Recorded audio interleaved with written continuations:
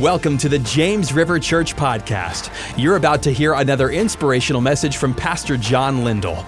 It's our prayer that this message is an encouragement and blessing to your life. Believing God for big things. That's so important. We were in the Holy Land, and one of the families that was doing the tour with us was fairly new to James River, and people are asking him, why do you go to that church?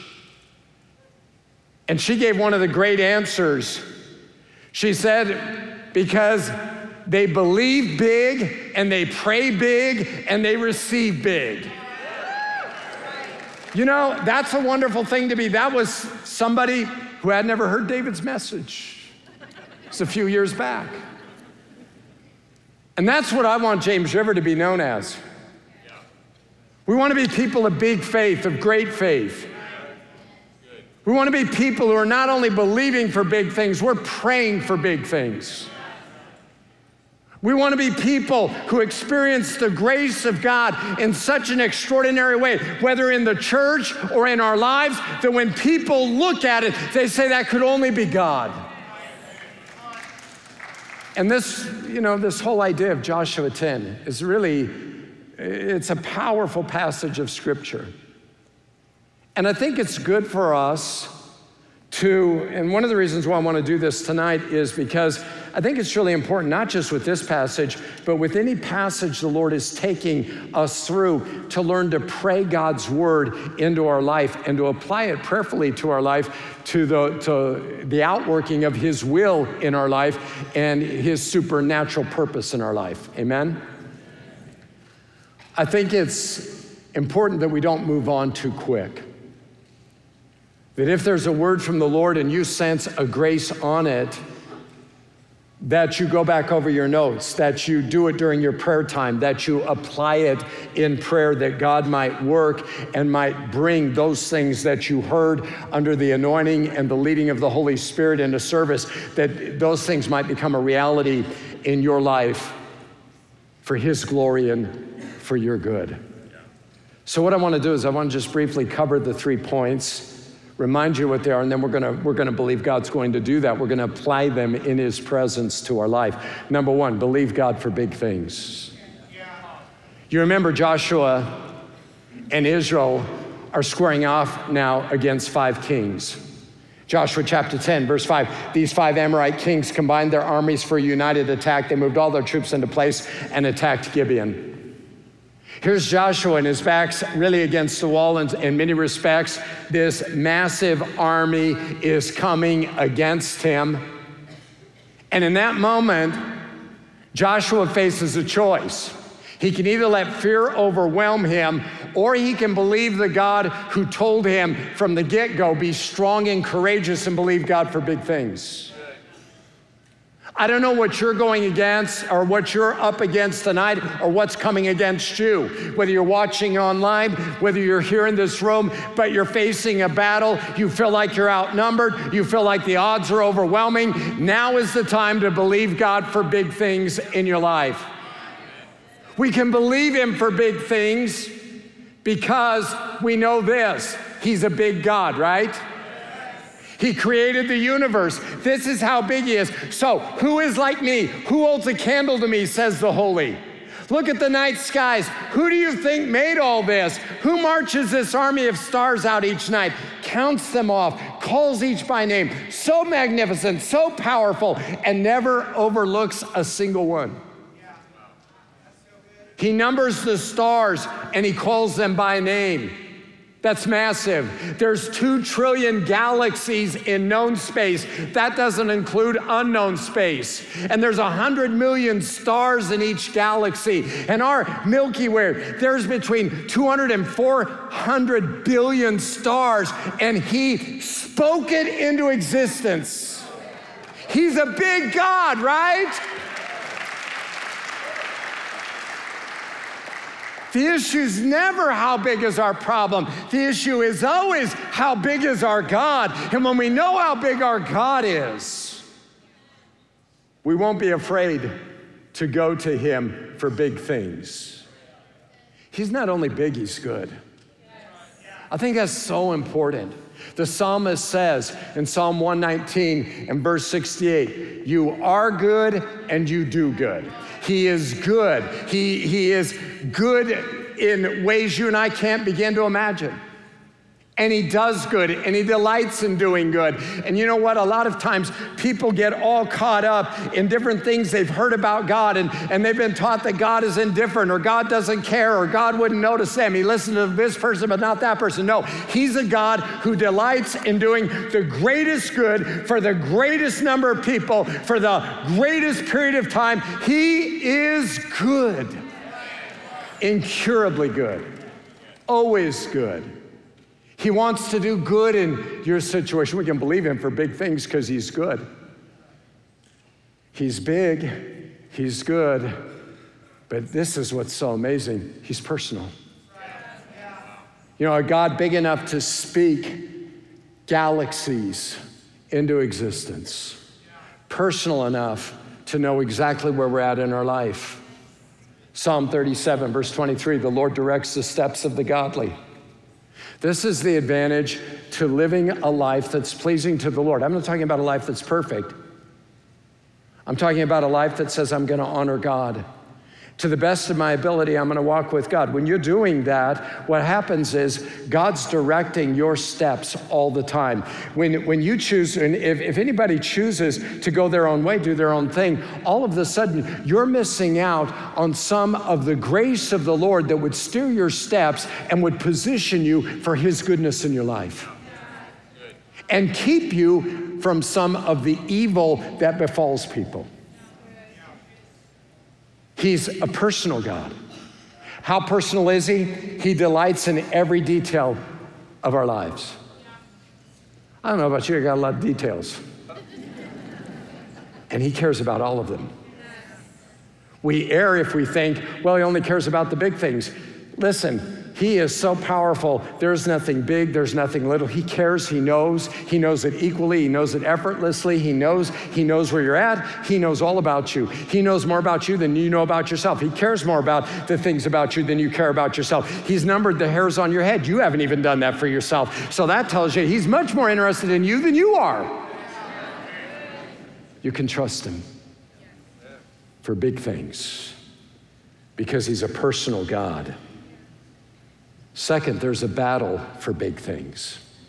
So we want to believe God for big things, but there's a battle. When you purpose to say, God, I'm going to walk with you and I'm going to serve you and I'm going to live for you, there's going to be battles along the way. There's going to be times you're going to feel overwhelmed. And God wants to go before us and God wants to help us, and there's times God fights for us in a way that doesn't require any fight from us. But my experience has been, in most instances, God wants us to cooperate with him, and he'll do the heavy lifting, but he expects us to do the lifting we can do.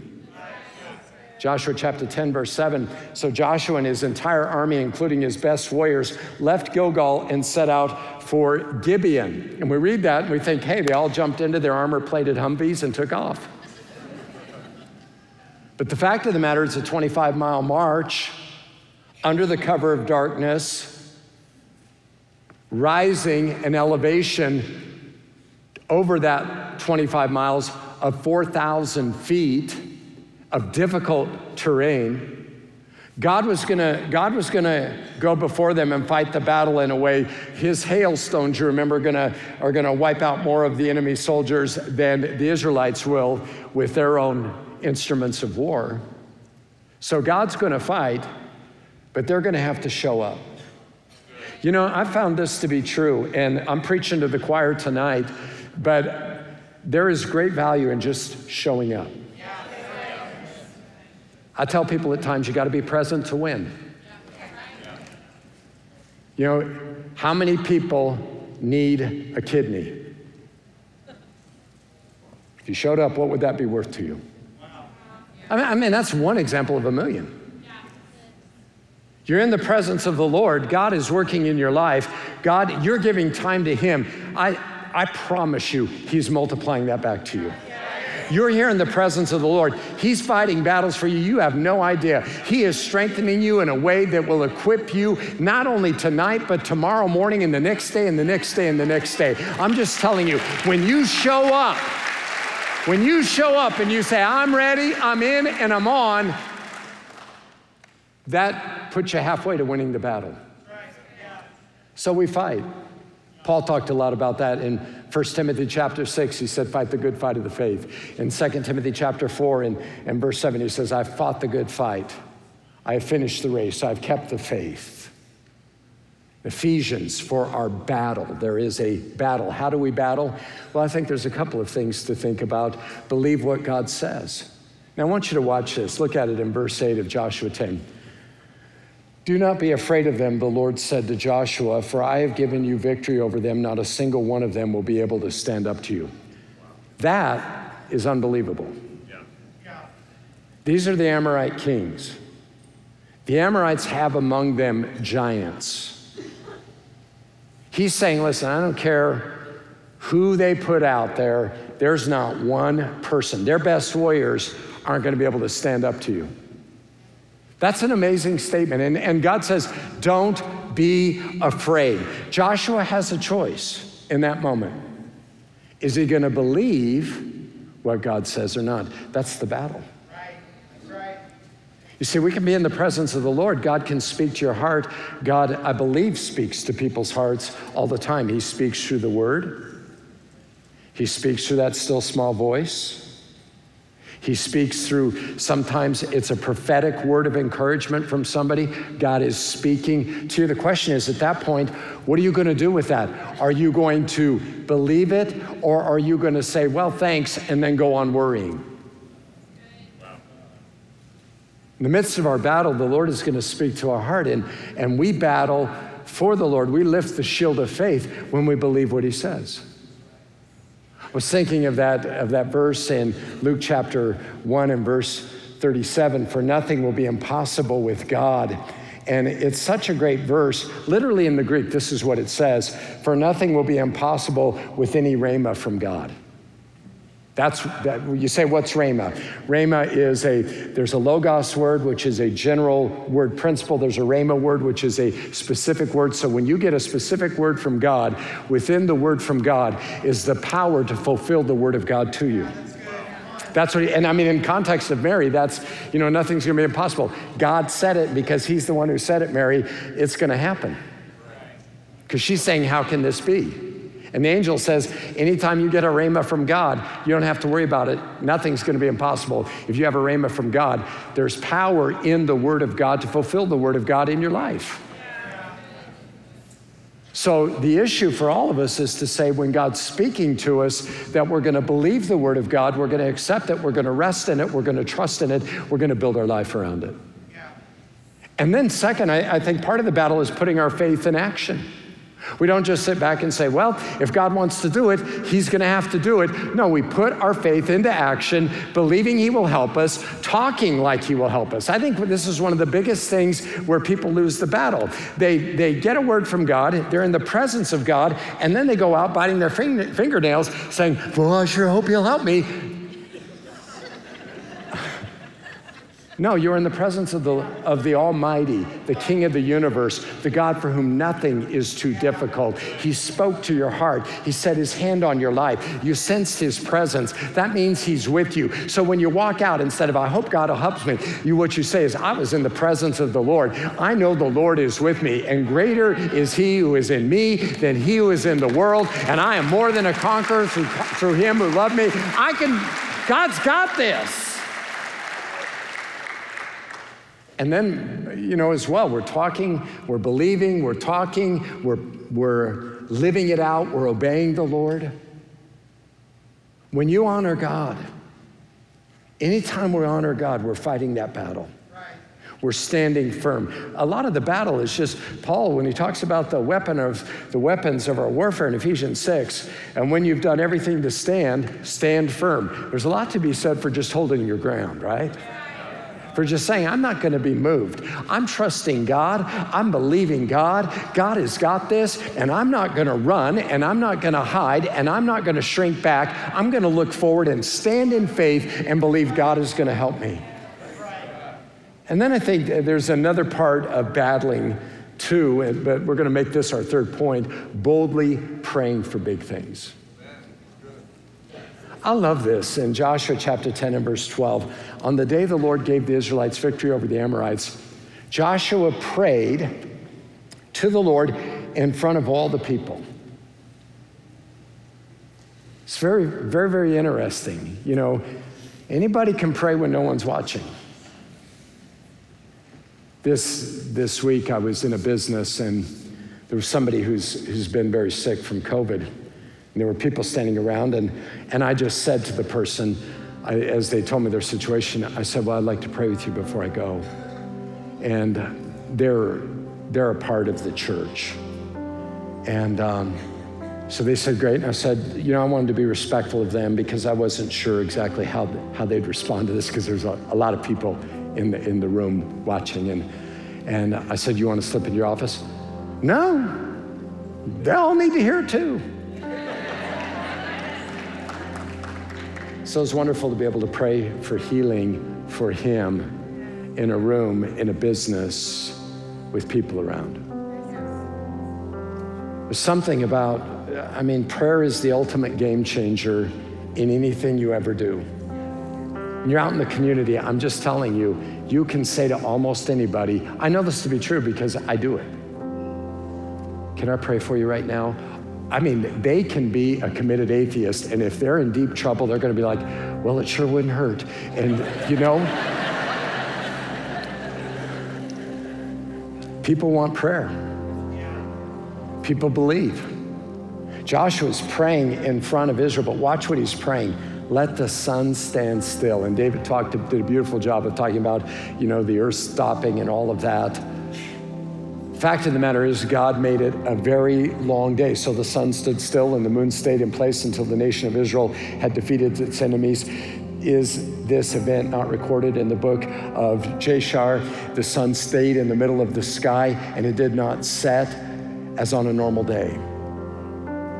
And then I love this. There has never been a day like this one before or since. And what that's saying to us, it doesn't mean, well, it was a long day, because some of you are saying, I had one of those today. There's never been a day like that before or since. If you went to work with me, you'd know what I'm saying. You know, that's not what it's saying. What it's saying is, this is what God is willing to do when people pray bold prayers. He's willing to do what's never been done before. I want you to think about that for just a moment. He's willing to do what's never been done before. What do you need in your life? He's willing to do what's never been done before. Are you facing a huge battle? He's willing to do what's never been done before. But what is it that brought about that? Joshua prayed in front of all Israel and said, sun, stand still. I'm sure there are people like, that'll never happen, until it happened.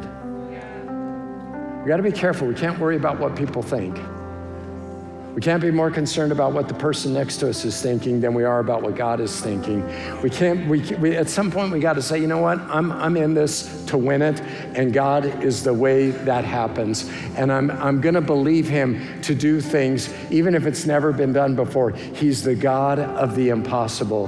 And God is not offended by bold prayers. He's offended by anything less. By people praying tepid prayers because they think he couldn't do more. Listen, prayer and how we pray and what we pray has everything to do with what we experience in life. In that sense, prayer is very prophetic personally in our lives. Show me what you're praying, and I'll tell you what your future's gonna be. Because as sure as I'm standing here, we have a God who answers prayer. And Jesus said, ask and you'll receive. Seek and you'll find. Knock and the door will be opened unto you. James says you have not because you ask not. I mean, prayer is that powerful. What do you need God to do?